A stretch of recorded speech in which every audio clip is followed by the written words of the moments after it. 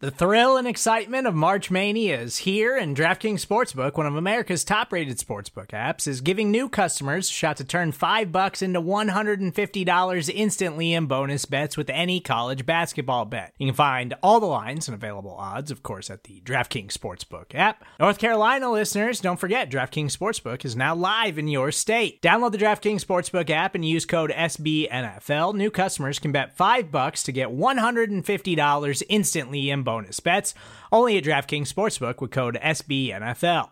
The crown is yours. Gambling problem? Call 1-800-GAMBLER, or in West Virginia, visit www.1800gambler.net. In New York, call 877-8-HOPE-NY or text HOPE-NY. In Connecticut, help is available for problem gambling. Call 888-789-7777 or visit ccpg.org.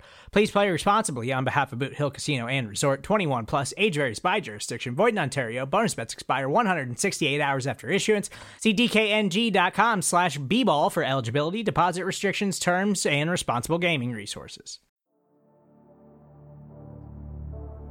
You're listening to BGN Radio. Why would you listen to any other Eagles podcast? With John Stolnis and Brandon Lee Gowton. Hello, Bleeding Green Nation, and welcome back to BGN Radio. This is episode number 44. I'm John Stolnis from BleedingGreenNation.com. You can follow me on Twitter at John Stolnis. We got a lot to get to here on episode 44 of the podcast. The Eagles are bringing in a bunch of players for some pre-draft workouts. We'll let you know who's coming to town, who the team wants to take a look at here over the next couple of weeks before the draft. Some news on Michael Bennett's legal future. Malcolm Jenkins makes some eye-opening comments about the CBA. Is Darren Sproles getting ready to come back to the NFL and to the Eagles? And what about the AAF? The collapse of the AAF, that's going away too. Plus, we're going to have a BGN Radio mailbag where we're going to take some of your questions and give you some answers, hopefully, that make some sense. And they're going to make sense because the guy who's going to answer those questions is the man behind BleedingGreenNation.com. May he forever reign, Brandon Lee Gowton. You can follow him on Twitter at Brandon Gowton. BLG, we got a mailbag, baby. Here we do. Let's do this. Let's roll up our sleeves. Gives the people the answers. John, sounds good. I can't guarantee that the answers will be right or entertaining or anything. You set me up for failure here by ensuring this. I have the utmost faith. Two things before we get into tonight's episode. Number one, obviously, I say this at the end of the podcast all the time, but wanted to kind of stress it at the beginning. Reviews, ratings, 5 stars. Tell us what you do like, don't like on Apple Podcast or wherever you get your podcast. Well, mostly Apple Podcast. Yeah. Please do that. Thank you for doing that if you have already. Look, if you've already done it, you can encourage others who haven't done it to do it. Tell your friends, your family.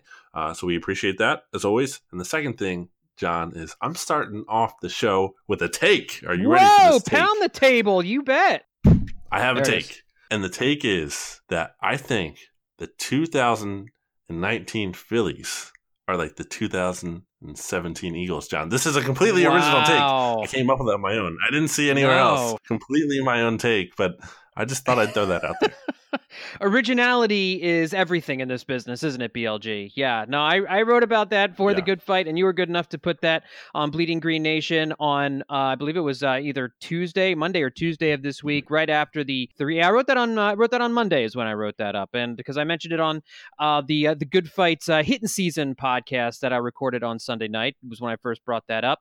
Because what you're seeing with the Phillies and the Eagles very similar. All the celebrations, the fast start they're getting out to. It seems like there's great team chemistry. There's veteran leaders on each team. It just, the start of the Philly season, it feels about as fun, and this team looks about as good as that 2017 Eagles team did, and how fun that season was with all of the on-field celebrations. So that's where I was coming from with that. And they lost on Tuesday. I mean, they lost on Wednesday, but even the Eagles lost their second game of the season against the Chiefs in 2017. So again, another parallel, an early season loss. The Phillies weren't going to go 162-0. BLG, what do you know? But man, I agree with you, and I think your take, the highly original take, is 100% accurate, my friend. Absolutely. Well, thank you. I'm glad you agree. All right, well, let's get into the show here, man. And we'll start off with some news and notes before we get into the mailbag, and a couple of things to clean up as we are getting ready for the NFL draft. And let's talk about some of the players the Eagles are welcoming in for some of these pre-draft visits. A couple of players are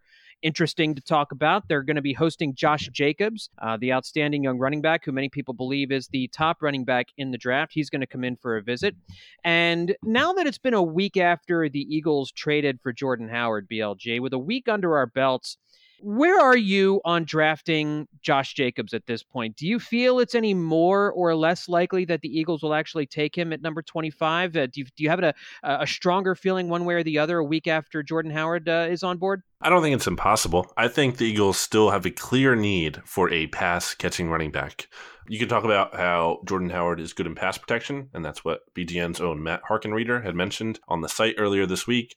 But, you still look at Jordan Howard's receiving numbers, and he has 1.5 receptions per game over his career. He's not really giving you that impact out of the backfield. And even just skill set wise, he's not that guy who's going to get the ball in his hands and then make people miss. That's just not the kind of player he is.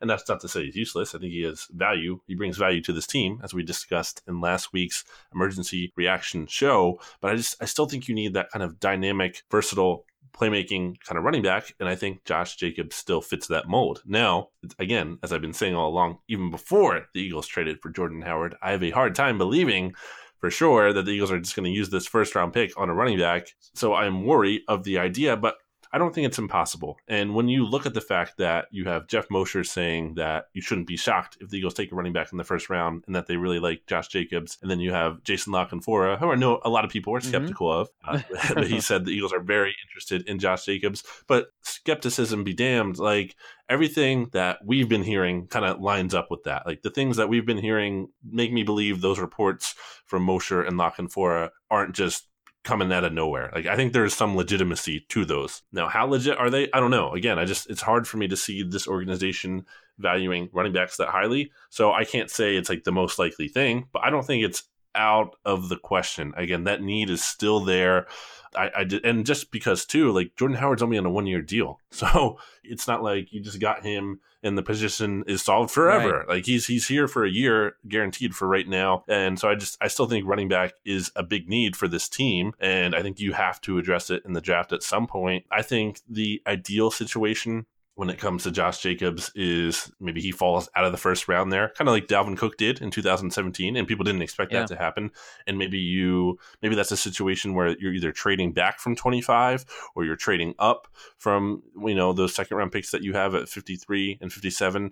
So I think that's kind of the more realistic range I could see the Eagles taking him in if he sneaks into that, the early into the second round there. But I don't know if he will. Daniel Jeremiah has Josh Jacobs ranked as his number 8 overall prospect in this year's class. So he might not even make it to 25. Yeah. I don't know. So it'll be interesting to see if he does. Yeah, it's been a while since no running backs went in the first round. I was doing some research on it a couple weeks ago. I know it's been at least a few years, but I don't have the number off the top of my head. But a lot of this will come down to whether or not Darren Sproles is coming back, probably. Darren Sproles has reported this week that he's leaning towards continuing his career, and you wonder if that's the case, would it be here in Philadelphia? And if that's the case, would they have the need to go after Josh Jacobs? But like you just mentioned, Sproles would probably be on a 1-year deal as well. So and that's the thing here, as the Eagles are looking at first round picks, BLG, and I imagine we'll jump into this a little bit when we get into the mailbag, but at a lot of these positions where the Eagles have signed some guys this year, they're only on 1-year deals. And so when you're looking at players early in the draft here, you're looking at guys you want to have for 4 or 5 years. And just because they acquired some guys at different positions, at safety, at defensive line, wherever it might happen to be, they might still go after some of those guys, and with their first round pick or one of their 2 second round picks here. And so, yeah, that's why Josh Jacobs with Jordan Howard on the team doesn't necessarily mean they're not going to bring him aboard here. What's your thinking on Darren Sproles? Would you be okay if Darren Sproles is the pass catching back next season? I just don't feel like I can trust that. So what Darren Sproles basically said, and he had talked to Dave Weinberg from the Press of Atlantic City, I believe at a charity event in Atlantic City over the weekend, was something about how, he's going to make his decision, in May, which is, after the draft. And I don't really know if it's necessarily his decision to make if he wants to come back. I think he does want to come back. I don't think that's so much the question. It's more of the question of, okay, do the Eagles really want him back? And really, do they need him back? Especially depending how the draft goes. And if I have to guess, I think that's kind of what the situation is shaping up to be right now, in the sense that the Eagles are going to go into the draft. They're going to see what they come out with it. If they come out, with a pass catching running back. And I think at that point, maybe, and especially, if that guy is like a day 1 or a day 2 pick, as opposed to like, someone you're getting in the 7th round, I think it's at that point where they're like, okay, we still have a need at this spot. And I think that's the point where they would bring Darren Sproles back. That's kind of what they did last year. Like, they went into the draft. They didn't really get a running back who kind of filled that need for them. So they just brought Darren Sproles back right after the draft. So I think it's the same kind of template they're going to follow this year. And I guess, we don't know for sure if they're going to get that running back. We thought they were going to get that guy, or at least I thought they were going to get that guy in 2017. It was the deepest class in years they were talking about. And it just felt like, oh, they're definitely going to get a guy. And they did get a guy, but the wrong guy. Donald Pumphrey, not exactly. You just don't know for sure if you're always going to be able to get that prospect. You think, this isn't said to be a good year for running backs anyway. So it's kind of like, if you miss out on adding a Josh Jacobs or a Darrell Henderson, it's not like, the class is just loaded and you can for sure get one later. Yeah. So I think it's kind of fluid, this role situation. I don't really hate bringing him back if you don't address it. I mean, I'd rather have him than no one, but he shouldn't be the primary. Well, there's also Duke Johnson out there who is rumored to be available in a trade. And we'll get into some potential trade scenarios for Duke Johnson in the mailbag as well coming up here in just a few minutes. But also looking at some of the other positions, Eagles are bringing some of the draft prospects in. We're seeing a lot of cornerbacks being brought in by the Eagles here for some pre-draft workouts, which doesn't make a whole lot of sense to me, because the cornerback room would seem to be pretty much stocked to the gills right now with everybody they have on board. So what do you make of all the cornerbacks they're bringing in? Here's the thing, John. I don't know how a cornerback fits into this team. Like, I get because we're seeing cornerbacks get mocked to the Eagles too, aren't we? I mean, we're seeing that quite a bit. Yeah. I kind of get where that comes from, in the sense of, not because of so much I think it's realistic for the Eagles, just I get what mock drafters are thinking, because when you look at the board, the way it shapes out a lot of the times for the Eagles around there, there's like no really great defensive lineman options left. Although I think Jerry Tillery is usually there, and they don't give him. They don't give the Eagles him. They kind of just go corner there, because I guess it kind of ends up being like some kind of combination of best player available. And they look at the fact that the Eagles had so many cornerback issues last year that, that's where it's coming from. But when you look deeper into it and you look at, the position as a whole and who's all there, I just don't understand how that cornerback fits in, because to me, there are 6 locks on this Eagles roster at cornerback to make the team. And that is Ronald Darby, who the Eagles brought back, right, like in free agency. So they clearly have plans for him. Like they gave him what, $6.5 million and like up to $8 million. Like, so he is clearly like a significant factor in their plans. They have Jalen Mills, who the coaching staff is very high on. Now, Ronald Darby and Jalen Mills both have injury situations, but you would think that they're going to be around at some point. At the very least, maybe he goes on the PUP list, Mills, but maybe he's ready sooner. I don't know. So then you have those two, your 2 starters from 2018. Then you have Sidney Jones, who was a 2nd-round pick in 2017, who has been injured a lot, and you don't want to put a lot of, I think, too much stock in, because you just don't even know if he's going to be available. But, I mean, you're not giving up on him just yet, especially a year after where he was the starting nickel corner, and he was, it was his first real year, and he's still only like 22 years old. So or 23 years old. So you're not giving up on him. That's 3. You have Rasul Douglas, who you drafted in the 3rd round a couple years ago, and who played well down the stretch last year. And he had some moments as a rookie in 2017. So like, you're not cutting him. He's shown some flashes of being able to start. Then you have Avonte Maddox, who played incredibly well at times last year. It really, like, you feel like you have to find a way to get him on the field. Is that at corner? Is that safety? We don't fully know. They can move him around, but he feels like he has to be playing in some capacity. And so that's 4. Then you have Cre'Von LeBlanc, who played really well down the stretch. And I don't think, he's necessarily guaranteed a ton. He played well in a small sample size. I don't think he's necessarily guaranteed a starting job. That's what I'm trying to say. But I think he's definitely making the team. Yeah. Like I just, unless he totally falls off this summer, like he's played well enough to really, I think, be already in that conversation. And who did I leave out? See, I said 5. Who's the 6th guy that I'm not even thinking of here?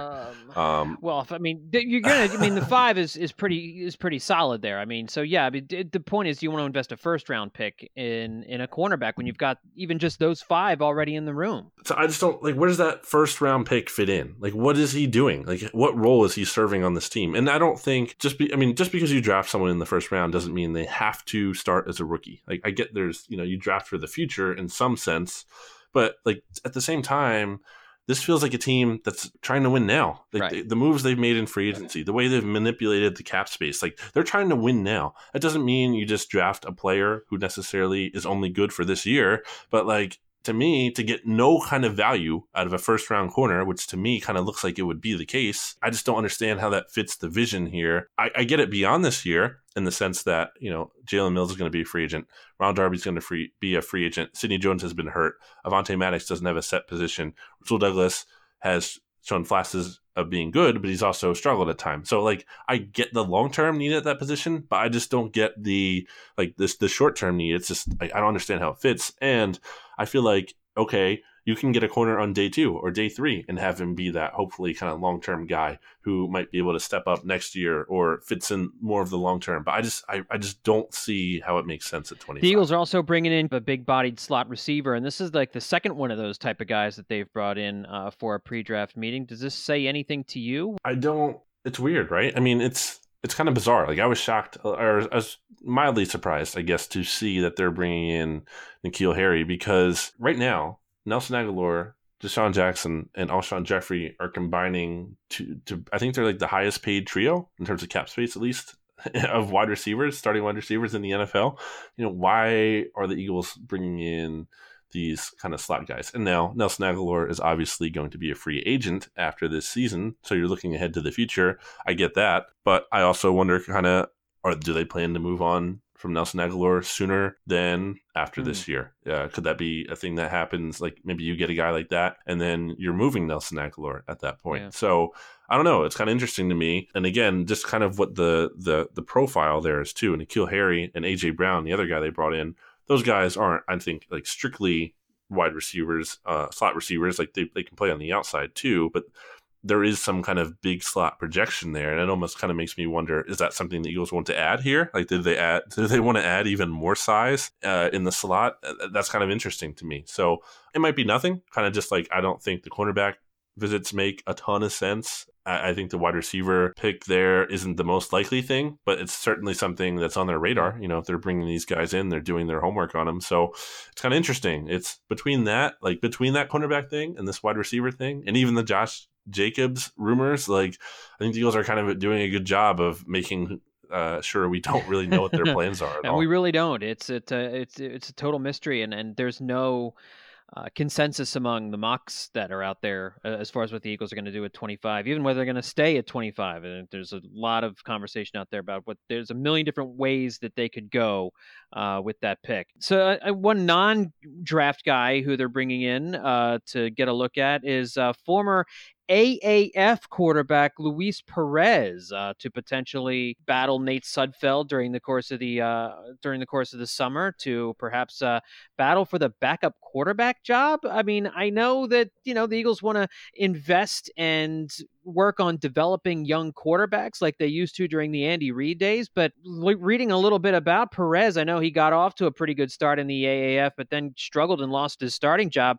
That does not, to me, sound like the pedigree of a guy that I'd be terribly interested in, BLG. What do you make of this? Yeah, I mean, the stats aren't good. You look at his AAF stats, and he completed only 52.3% of his attempts for 5.6 yards per attempt. He had 5 touchdowns, 6 interceptions, and a 65.9 passer rating. And he rushed 24 times for 75 yards. Like those are horrible numbers. Those are very bad numbers. Now, so why are the Eagles interested in him? If I'm trying to make sense of this, I think I look at the fact that this kid is only 24 years old. He was undrafted free agent last year. He measures in at 6'3", 222 pounds. So he has, capable size. He's not like one of these guys who's like a Joe Callahan. He's only like 5'11", right. And he's really tiny, and he's clearly just probably not doesn't have the body of a typical NFL starter. I mean, there's exceptions like Russell Wilson, but that's the exception and not the rule. So he has some size. The numbers are bad, but he kind of has an interesting background. He didn't play much high school football.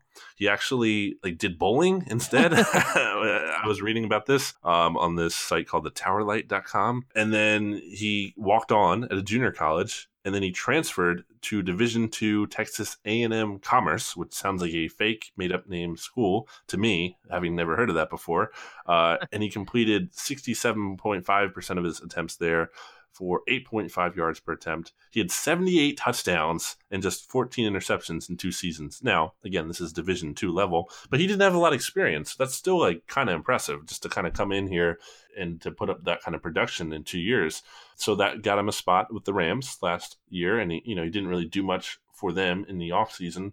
But if you're the Eagles and you're looking at him, clearly you're not going off of this guy has produced before. He's just a total wild card. And there must be something about either his athleticism or, there's been a lot of talk about his maturity, which I think if that's what your number one quality for a quarterback, it's kind of not the biggest to me, at least okay, this guy's okay. Anyone can kind of be really mature. If do you have talent? And I guess the Eagles think he kind of does. Now, I don't think it's to the point, where he's seriously in a battle to dethrone Nate Sudfeld or anything. I think if you sign Luis Perez, he's kind of going to be last year's version of Joe Callahan, except you could have the potential to actually keep him on the practice squad and kind of try to develop him over time. I think the Eagles might look at him and be like, we don't really care about his lack of production because we see here a player that if we get into an NFL system, because he's just been so raw, he's never had this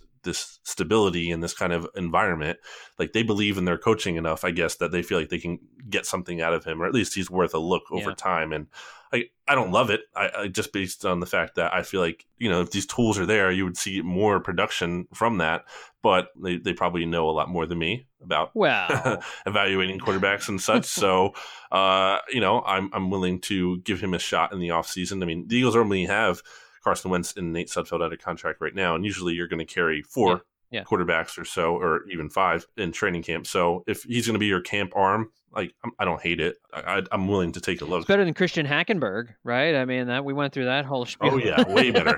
Well, we're gonna step away, take a quick break. When we come back, we'll talk about Michael Bennett, Malcolm Jenkins, and get into the mailbag. All that coming up next, right here on BGN Radio. With threats to our nation waiting around every corner, adaptability is more important than ever. When conditions change without notice, quick strategic thinking is crucial. And with obstacles consistently impending, determination is essential in overcoming them. It's this willingness, decisiveness, and resilience that sets Marines apart. With our fighting spirit, we don't just fight battles, we win them. Marines are the constant our nation counts on to fight the unknown. And through adaptable problem solving, we do just that. Learn more at marines.com. And we're back on BGN Radio, just finishing up a couple of odds and ends here before we get to the mailbag and answer your Eagles questions, as we are just a couple of weeks away from the NFL draft. BLG, Michael Bennett's felony charge was dismissed. Remember that Michael Bennett was charged with a felony after reportedly knocking over a person, it was a handicapped person at the Super Bowl, an elderly. And apparently authorities feel like they didn't have enough evidence to go forward with a case against Michael Bennett. So we still never learned the whole story behind that, whether or not it was true, but I guess there's not enough evidence. So Michael Bennett, now with the Patriots, of course, is certainly not going to face any kind of discipline from the league either, I wouldn't imagine. Well, he's still subject to the league's personal conduct policy. So who knows? You look at Nigel Bradham, and I believe he was cleared for at least some of the charges he had against him a couple years ago. And he still got originally a 6-game suspension that got knocked down to only 1 game with an appeal. So it's always possible, that the league kind of there was a suspension on him. But yeah, I mean, it's not a good look for Houston Police Chief Art Acevedo, who last year, who said he's morally bankrupt. So not the best look for him. I mean, obviously, they said that there was enough evidence to make that allegation originally, but they said there wasn't enough to actually act on it and convict him of anything ultimately. So he's walking clear. I think the Eagles, probably had a sense that he wasn't going to get in major trouble. Just the fact that it was pushed back so far and seemingly not at much controversy over time. But still, I don't think it was the sole reason they got rid of him by any means, but I think it was still something that kind of factored into the decision of like, okay, this is still out there. We don't know exactly what's going on with that. It's just another factor in the whole decision-making process. And real quick, Malcolm Jenkins had some interesting things to say about the collective bargaining agreement talks, that they're not going to be as simple this time around, according to him. He said, quote, "You have more players like myself who have been through the lockout before, saw how the NFLPA leadership handled that into where we are now, which I don't think was a bad deal, but there is a lot that I feel like we want to get back as players or get as players. This current agreement that was signed in 2011 BLG expires after the 2020 season, and the current CBA came after a lockout. I know there's some conversation that we're a couple seasons away from this, but whenever you hear talk about labor unrest and lockouts and all that, you worry about an NFL season. I don't know. Any thoughts on what Malcolm had to say here, or is it still a little bit too far out to really get worried about anything? I think there's a pretty good chance it could happen. I mean, I don't think again, this is very early, but I would kind of assume it's kind of like last time a little bit in that there's probably going to be some kind of labor dispute, but it won't end up costing games because I just think there's too much at stake there. But look, I don't think the CBA is very player friendly at all. So I think Malcolm Jenkins saying this stuff is, I think him saying it's not a bad deal is kind of like him trying to save face a little bit for the PA there. Because I think if he was being really honest and he, that kind of scrutiny wasn't out there, if he could just speak freely, I think he would say it's not a good deal. Because I don't think it is for the players. They don't get much. They don't have a lot of security by any means. And ultimately, as a fan, sometimes like you want to see that selfishly for your favorite team, because if you sign this player and he sucks or he gets hurt after a couple of years, like you want to be able to move on from that. But, you look at other leagues like baseball and NBA, and they have fully guaranteed contracts. And I don't think we're going to see that as regularly in the NFL ever, just because the nature of the sport and injury. But I mean, we're starting to see it a little bit. I mean, Kirk Cousins, your favorite quarterback over there, John, got a fully guaranteed contract. You do. And there's talk that Russell Wilson, with his potential new contract here, instead of having like actual like salary numbers per year, like he's going to make $35 million this year, there's talk that he could get percentages of the team's cap space instead, which would be, kind of unprecedented. Like we haven't seen that yet. So, and maybe if that happens, maybe players try to fight for that a little bit more and try to, get that going for their next labor dispute. So I think it's, you don't want to panic about it just yet because we have a couple of seasons to play before we get to that point. But I definitely think in a couple of years, we could be experiencing some very bad off-season times. I mean, I remember how bad the lockout was in 2011, where we were just following stuff on Twitter, really like no one even knows about for most people. Like, it's a bunch of football people analyzing these injunctions and court orders. Lord. And it's just like, it's so stupid ultimately. And it's just, and there's like this thing and it seems like there's progress, but then there's actually none. So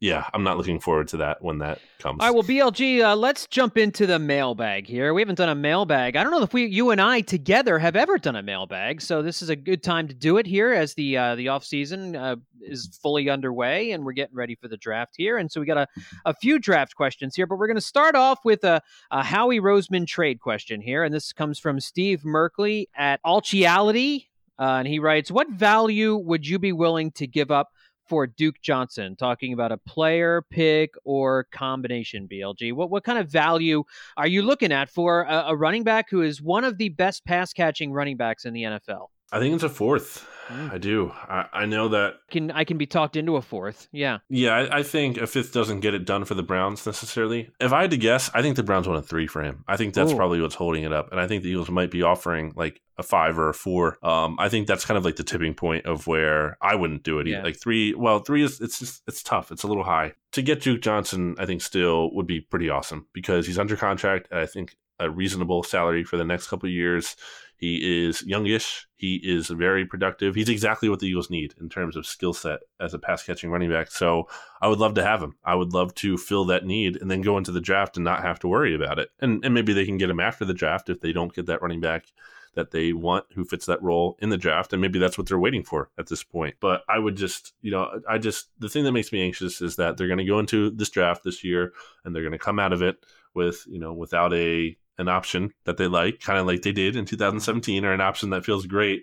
And I kind of just don't want to worry about that. And so to me, it would kind of be nice to just fix that outright from the onset and go into that. But where they are, I think they don't necessarily like need to force that right now, because I think they're the ones who kind of have some time to kind of figure it out and see what they can get. Like, they don't need to be in this panic rush to get Duke Johnson, because if they do that, it's only going to help the Browns leverage, and they're going to be like, okay, well, if you want him this bad, you're going to have to pay this much. Ultimately, I think the Browns are kind of going to lose the waiting game here, because Duke Johnson has reportedly made it clear that he wants out. So we'll see how that goes. I think, their leverage has been ruined a little bit, in the sense of, before it seemed like, they didn't really need to trade him, and they still don't necessarily need to, but if he's going to hold out, he's going to try to force their hand. So I think it could get done at some point, and I would love to have. What Duke about Johnson. A third next year? Because you're going to have all these comp picks. You would think if it's a third in next year's draft with all the comp picks they're going to be getting, you might be able to trade back into the third round. Maybe. And maybe if it is like that too, maybe if you're specifically giving up a third round comp pick, because then it's guaranteed, late at the end of the third, and it's not like an early third. Should something go wrong with the Eagles, or like a middle third, again, should something go wrong. But I think that's a good point, John. The fact that they're going to have so many picks next year with these comp picks, I think that gives them a little bit. It gives them an ability to be a little bit more aggressive in terms of with what they're going to give up. And if they're going to, again, it kind of goes back to this idea of window, what we're talking about. If they feel like there's this window in 2019 where they're really trying to win, then I think you have to get aggressive a little bit, and you can't just hold on to all those picks and just, be like, well, we have to worry about the future. You do, but you have to balance that. And if, you're going to be pushing if your foot's on the pedal here and you're going to be aggressive, I think, there's some prudence to making an aggressive move. It would be interesting if the Eagles are able to, given how many rushing yards Jordan Howard has put up these last 3 years. They got Jordan Howard for a 6th round pick next year. That could be a 5th based on certain different markers, how many yards he gets, or whatever the stipulation is. And then if you have to give up a 3rd for Duke Johnson, that's quite a difference. Even there's between a 4th and a 6th for Jordan Howard and Duke Johnson, it would be eye opening. So but that's probably something the Eagles are considering as well. Big Schmoopy at Big Schmoopy asks, he had a couple of questions here I thought we could get into. First, are you a Game of Thrones guy, BLG? Okay. Yes. All right. Well, then this will be right up your alley then. Who is sitting on the Iron Throne at the end of Game of Thrones? And I don't watch it a lot, but I know what's going on. So I'll hazard a guess here too. Well, spoiler warning. If you haven't watched it already, obviously skip ahead 15 or 30 seconds or whatever. Don't want to spoil anything for anyone. Really good question. Oh man, I feel like I haven't put enough thought into this. It could be the Night King. Yeah, it could right? be. It could be the Night King. It could be the Cold Lord. It could be. I'm going way outside the box, because I know most people are going to pick Jon Snow. Most people are going to pick Daenerys. Most people Cersei.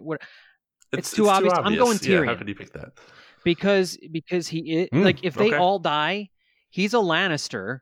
Right? He would have, I guess, a claim of some kind, wouldn't he? And I feel like that's what this whole show has been building up to. Okay. I'm just going out there on that one. Anyway, Big Schmoopy also asks, do Howie and Joe Douglas really draft the best player available in the first round here at BLG? And I think the easy answer to this question is yes, because they haven't they've basically filled most of their needs in free agency. Really, the one need, as you mentioned, is a pass-catching running back, but again, I don't think you see them as going in that direction here in the first round. I think so. Obviously not a tight end. Like if it's a tight end, it's not happening. I really have a hard time seeing corner unless if it's a corner, it has to be like, oh man, this guy is like so much clearly better than everyone else on the board. Like not just like, oh, he's kind of better than the other guy, like that kind of best player available. It would have to be like obvious best player available to me to see corner happen. But with that said, I just, if I have to guess, I still feel like, defensive line is the pretty safe bet. And just the best available guy, defensive end, edge rusher, tackle, you bet. Errol at Errol K35 asks, Nasir Adderley or Christian Wilkins at 25 if both are available. What's the better option, short-term or long-term? With Rodney on a one-year deal, talking about Rodney McLeod, we have a big question mark at safety past this season. So for BLG, if Nasir Adderley or Christian Wilkins are both sitting there at 25, which one are you going for? Christian Wilkins. Easy. to me. I think the need, first of all, for defensive interior help there is bigger, and I just think Wilkins is the better prospect anyway. So I could see Nasir though, and I know I've seen a couple of mocks with Nasir going to the Eagles here too, because Rodney McLeod is on a 1-year deal, and because who's the guy they just Sendejo is on a 1-year deal as well. So yes. I mean, you would be drafting for the future there too, because you probably lose both those guys next year, and you'd have a guy that you could move right in. It would make sense to me. Also, Nasir makes, the more I thought about it, the more drafting Nasir at number 25 started to make a little bit more sense, BLG. Yeah, I think safety in the first round actually makes a lot of sense. Again, like you kind of just talked about, the future need is there for sure. And there's a short-term need there too. I think especially because if you draft a rookie safety in the first round and that guy can conceivably help you this year, you can cut Andrew Sendejo. He wouldn't count against your comp pick formula anymore. And that's big because currently, as it stands, the Eagles are not going to get a 4th-round pick for either Jordan Hicks or Golden Tate, depending on how you cancel it out. And I think it's technically the Hicks pick. So I don't think the Eagles are going to want to forfeit that just to keep Sendejo potentially, or LJ Fort. Either of those guys technically kind of cancels that out currently. And that could change still. You know, Jay Ajayi could sign tomorrow for all I know, or Stefan Wisniewski could sign tomorrow, or Jernigan or Mike Wass or whoever. So there's still time for that to change up until I think May 7th it is when that deadline for comp picks changes. But for now, I would think that Corey Nelson, I gave it away. I think Andrew Sendejo could be this year's Corey Nelson, where he signed relatively somewhat early in free agency, and you figure he's going to make the team. He's a veteran at a position of need. But I think, you know, if you get that safety who can replace him, and he's younger and he's cheaper, then you can cut Sendejo. You can save $800K in cap space, and you could potentially give yourself a 4th-round pick. So yeah, I think it makes sense. Alexander Birch at BirchBeer1594 asks, who would you want the Eagles to draft if it came down to Ed Oliver and Montez Sweat, BLG? Ed Oliver, to me. I think he, again, better prospect. Sweat has some real impressive production, some real impressive athleticism, but there's still kind of like some question marks there overall with him off the field. I know there's some kind of things there. And Oliver too, there's some stuff there too. So it's not, I'm not saying he doesn't, but I just love the idea of adding Ed Oliver next to Fletcher Cox and having him there, you know, with Malik Jackson. I just think that's so much pass rush juice from the interior. And I just love that idea. And I don't think either of those players will be available to the Eagles, to be clear, but I think Oliver is the guy from those two. All right, BLG, up next, Joseph Callis at Joseph Callis asks, who will the Eagles get to add talent or depth to our linebacking core? It's a weird spot because, like, they technically have a need there, right? I mean, you lost Jordan Hicks. Who's starting at middle linebacker right now, John? Like, who's starting? Answer that question for me. Yeah, you don't know. Exactly. Like, it's not like, bam, the answer is there. So there's some guys in the mix. You know, there's Paul Warlow. There's LJ Fort, who the Eagles seemingly have a plan for, potentially to start. So we'll see how that goes. Kamu, Nate Gary, they have guys there, and it's still very possible that they could trade for a veteran linebacker or still sign someone off the street at some point. So they have options there, and I think that's part of why, you know, we're not necessarily collectively panicking, because it's kind of too early and they could even draft someone. But it's going to be interesting to see how they fill that spot. I think they're going to see, I think they like what they have enough right now to not be panicked about it. I think that's clear. The fact that they brought in LJ Fort and they have those guys that I just mentioned, I don't think they're going out there and they're really like panicking about this a ton. But I think it's something certainly on their radar that they plan to address a little bit more, whether, again, that's free agency or trade or draft. So we'll see that happen. No, I agree, BLG. I don't think they're going to add any significant pieces to the linebacking core until after the NFL draft. And even after that, it's probably just going to be more depth than anything that's got a lot of anybody who's really talented in any way, shape, or form. It's just not a position that they value a whole lot. All right, let's step away and take our last break, and we'll answer a few more mailbag questions up next on BGN Radio. All right, we're back with BGN Radio, and let's jump right back into the mailbag here, BLG. LBizzle8 at LBizzle8 asks, will the Eagles trade one of their defensive backs before the season? And if so, which defensive back could be on the move? I mean, I think that is the only way drafting a corner makes sense. Like, that's the only, like, you're going to have to make room for, in terms of the first round, you have to make room for somebody somewhere So I don't think it's Jalen Mills. He's hurt and he's on the last year of his deal. I don't really think there's, what are you getting for that? It's not going to be Ronald Darby. You didn't sign him just to trade him. They're not trading Maddox. They're not trading. I don't think they're trading LeBlanc. I mean, other they could, I guess, if some team gets desperate for nickel corner help, and he's only on a 1-year deal. I guess that leaves Rasul or Sidney. Yeah, but I just feel like, what kind of value does Sidney really have? He's been so hurt. Like, I just feel like his value to the Eagles has to be higher than it would to another team. Like, how could you give up anything for him? Like, I know he has potential, but like, he's been hurt. It's not a good investment in my opinion. So I think it would have to be Rasul. I think he's shown flashes of starting ability. A team could be really desperate for corner help, and they could maybe give the Eagles like a fourth for him. I don't know if that moves the needle enough, but I guess it would be him, if anyone. All right, Philly Nova at JJ Birnbaum asks, better wedding present for our buddy Ben Solak, a San Diego State Donnell Pumphrey jersey or a voice modulator software?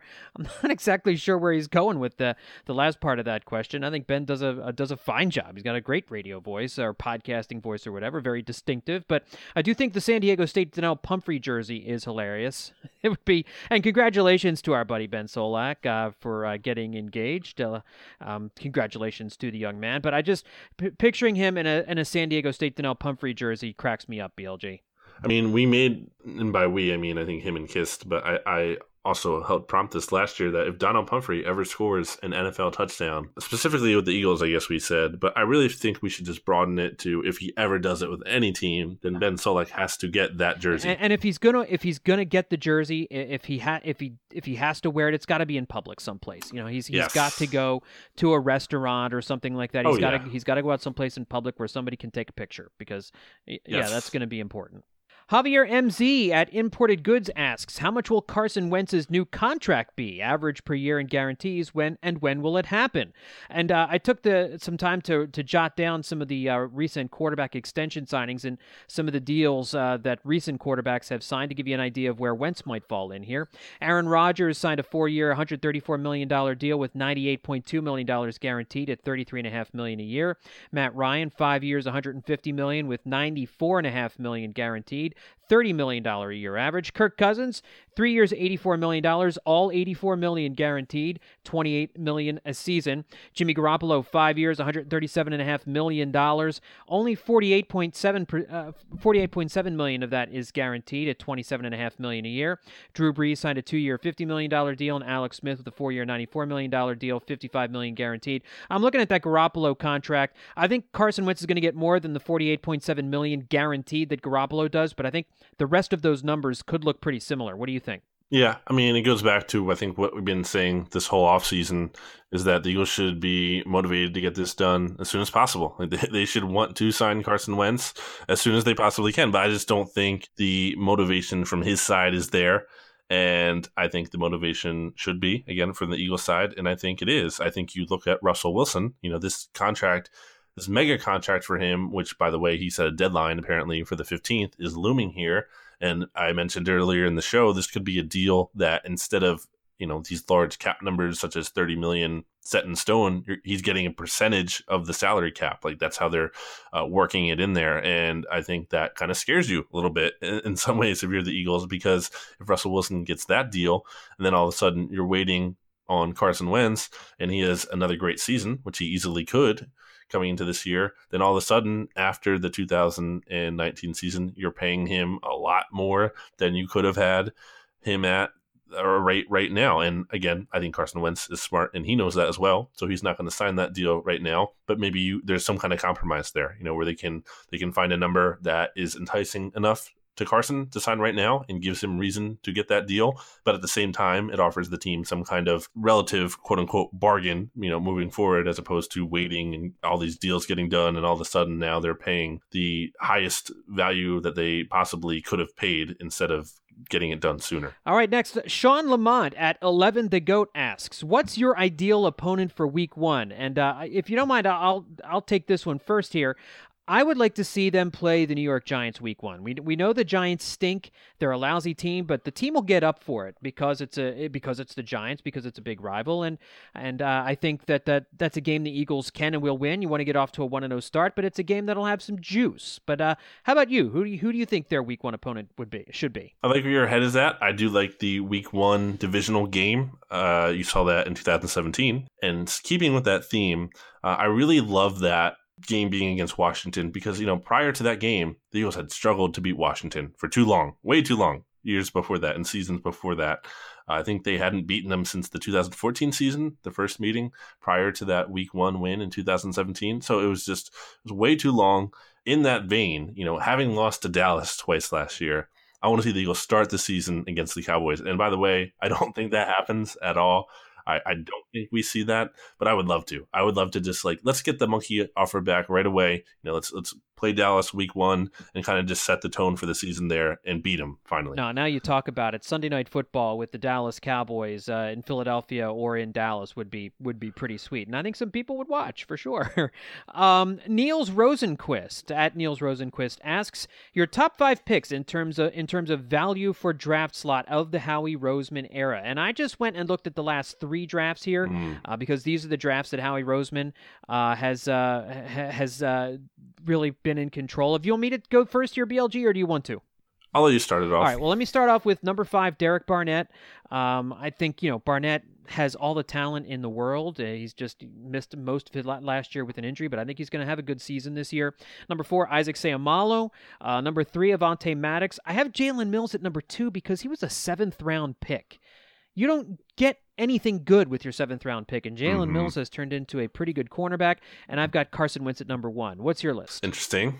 I feel like I have to go Fletcher Cox, number 1. I'm starting it the other way around. And yeah, it's kind of hard to say in terms of the credit/blame parsing when it comes to Howie. But I feel like that one stands out to me from the top just because Fletcher wasn't supposed to fall that far. The Eagles traded up to get him, and I think that was easily worth it to get. And by the way, Howie always tells that story of they drafted him. They traded up and got to that spot. And I think some other team then wanted to trade up to that spot the Eagles just traded up to. So, there was a high demand for Fletcher Cox there, and the Eagles were thankfully lucky to get into the position there and get him. He's so good. When I think of other value moves, it's not a pick, but one thing that always stood out to me, so I'm really doing a bad job of answering this question, Niels, because I'm kind of just going all off the board. And Niels, by the way, great loyal listener and a contributor to BTN last year at a point where he wrote a good how to troll Boston fans because he lives up there in Massachusetts for the Super Bowl. So sorry, Niels, that I'm doing a terrible job of this, but I always think of the Bryce Brown, same draft class, by the way, 2012, Bryce Brown selection, and then the ability to flip him. You took him as a 7th rounder, and then they got I believe, ultimately a 4th for him from the Bills. That was robbery. Bryce Brown was not that good, ultimately. So I always think that's one of Howie's signature moves when it comes to the draft. And I'm not going to 5. I'm just doing a really bad job of answering this question. All right, and finally, BLG, our last question of the night. Matt at GoJax_ asks, when was the last time in Philly sports history where 3 of the 4 major teams were this good? And we are really having a great run right now, where you've got the Sixers are Eastern Conference title contenders. You've got the Eagles are going to be Super Bowl contenders, and the Phillies are World Series contenders right now. All 3 teams are really fun. There's a lot of juice in this city, man. It's just it's a great time to be a Phillies sports fan. What do you think? Yeah, it's funny. People ask this question, and I've gotten this question before, and it's like, I'm only 27, so I don't feel like super qualified to answer this. I feel like almost never, right? I mean, the Eagles never won a Super Bowl before, and the fact that they did a year ago is still pretty fresh, and the fact that it feels like because of that, and because of that success that they had, that it feels like they can do it again. It no longer feels like the curse is upon us. And it literally felt to me before the Eagles won that Super Bowl that they were never going to win the Super Bowl. I was fully prepared mentally and physically and emotionally, every kind of way for the Eagles to never win. Because it's so hard to do, and some teams still haven't done it. And I just figured, like, until the Eagles do it, it's just going to be really hard for me to believe that they're finally going to do it. So the fact that we're living in this world where the Eagles not only won a Super Bowl, but can compete for one again, I feel like it's never been this good, especially when you have the Phillies, this lineup that is insane. They're just like, they're crushing it, and they're awesome, and they're fun. And the Sixers, by the way, just lost to the Bucks, unfortunately. But I mean, they still have talent. You know, they're going into the playoffs probably as the number 3 seed. So they're obviously, they have some kind of shot in the playoffs. I don't know. Honestly, to be completely honest with you, I don't feel awesome about the Sixers right now. But whatever. They're the 3 seed. They're in the playoffs. They're much better than the Flyers, at least. So they're at least worth watching in some capacity. I mean, they will be in the playoffs. So it's awesome to be having this really interesting and fun baseball team and this playoff Sixers team and an Eagles team that's not playing right now, but still, you know, is going to be making moves in the draft and hopefully improving this roster of Super Bowl contention or Super Bowl worthy contention. So it's good right now, man. It's a really good time. Yeah, and of course, nothing's going to compare to 1980, the year all 4 teams, the Phillies, Eagles, Flyers, Sixers, went to the finals in their sport. Only the Phillies won it all, but the Eagles went to the Super Bowl, the Sixers went to the NBA Finals, and the Flyers went to the Stanley Cup Finals that year. That was just an amazing year in Philly sports, and I don't think it's ever going to be topped. I mean, it's just, you can't top it. You can only have more teams win championships. I don't think we're ever going to see all 4 of our Philly sports teams move that far in the same season ever again. That was pretty special. But what we got going on right now is pretty darn special. All right, BLG, as we wrap up episode number 44, any final thoughts? Final thoughts. Same thing as at the top of the show. Please rate, review, subscribe, 5 stars. As always, we appreciate it. We appreciate you listening here on BleedingGreenNation.com to BGN Radio. And make sure you subscribe to not only our feed, but obviously Hittin' Season and The Good Fight and Liberty Ballers and Broad Street Hockey and all the podcasts we have here at the SB Nation Philly brand of team podcasts. So go do all that.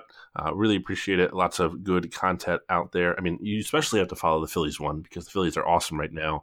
And that's another thing. Just it's so fun to watch them, man. It's been great. I was at the ballpark on Saturday. The environment there was just unreal. Like, it was just, everyone was going crazy the whole game. It's just fun, man. It's fun that the Phillies are back. Yeah, that's right. This is a great time to jump in at the Good Fight podcast feed and to catch Hittin' Season and all those podcasts. The Phillies are a really fun team now. We've had a lot of new subscribers over the last couple of weeks. We've been in the top 200 of Apple Podcast Sports and Recreation pods really for the last 2 weeks straight because of Harper and how good the team is doing. And so now's a great time to get in at the Good Fight. And if you're interested in some Phillies content, that's the place to be. But again, yeah, check out all of our content partners, all of the SB Nation Philly Sports Family podcasts, as BLG mentioned just a minute ago. And folks, that'll do it for this episode of BGN Radio. Again, make sure you follow BLG on Twitter at Brandon Galton. You can follow me on Twitter at John Stolness. Thanks everybody for tuning in. We'll talk to y'all next time right here on BGN Radio. Been a little too nice to y'all. Now I gotta up price on y'all. Snake eyes on dice for y'all. Shoulders on ice for y'all. Frozen. 8-6 all the hate. I won't get involved today. Got lost in the ball and age. I'm flipping the balls. BGN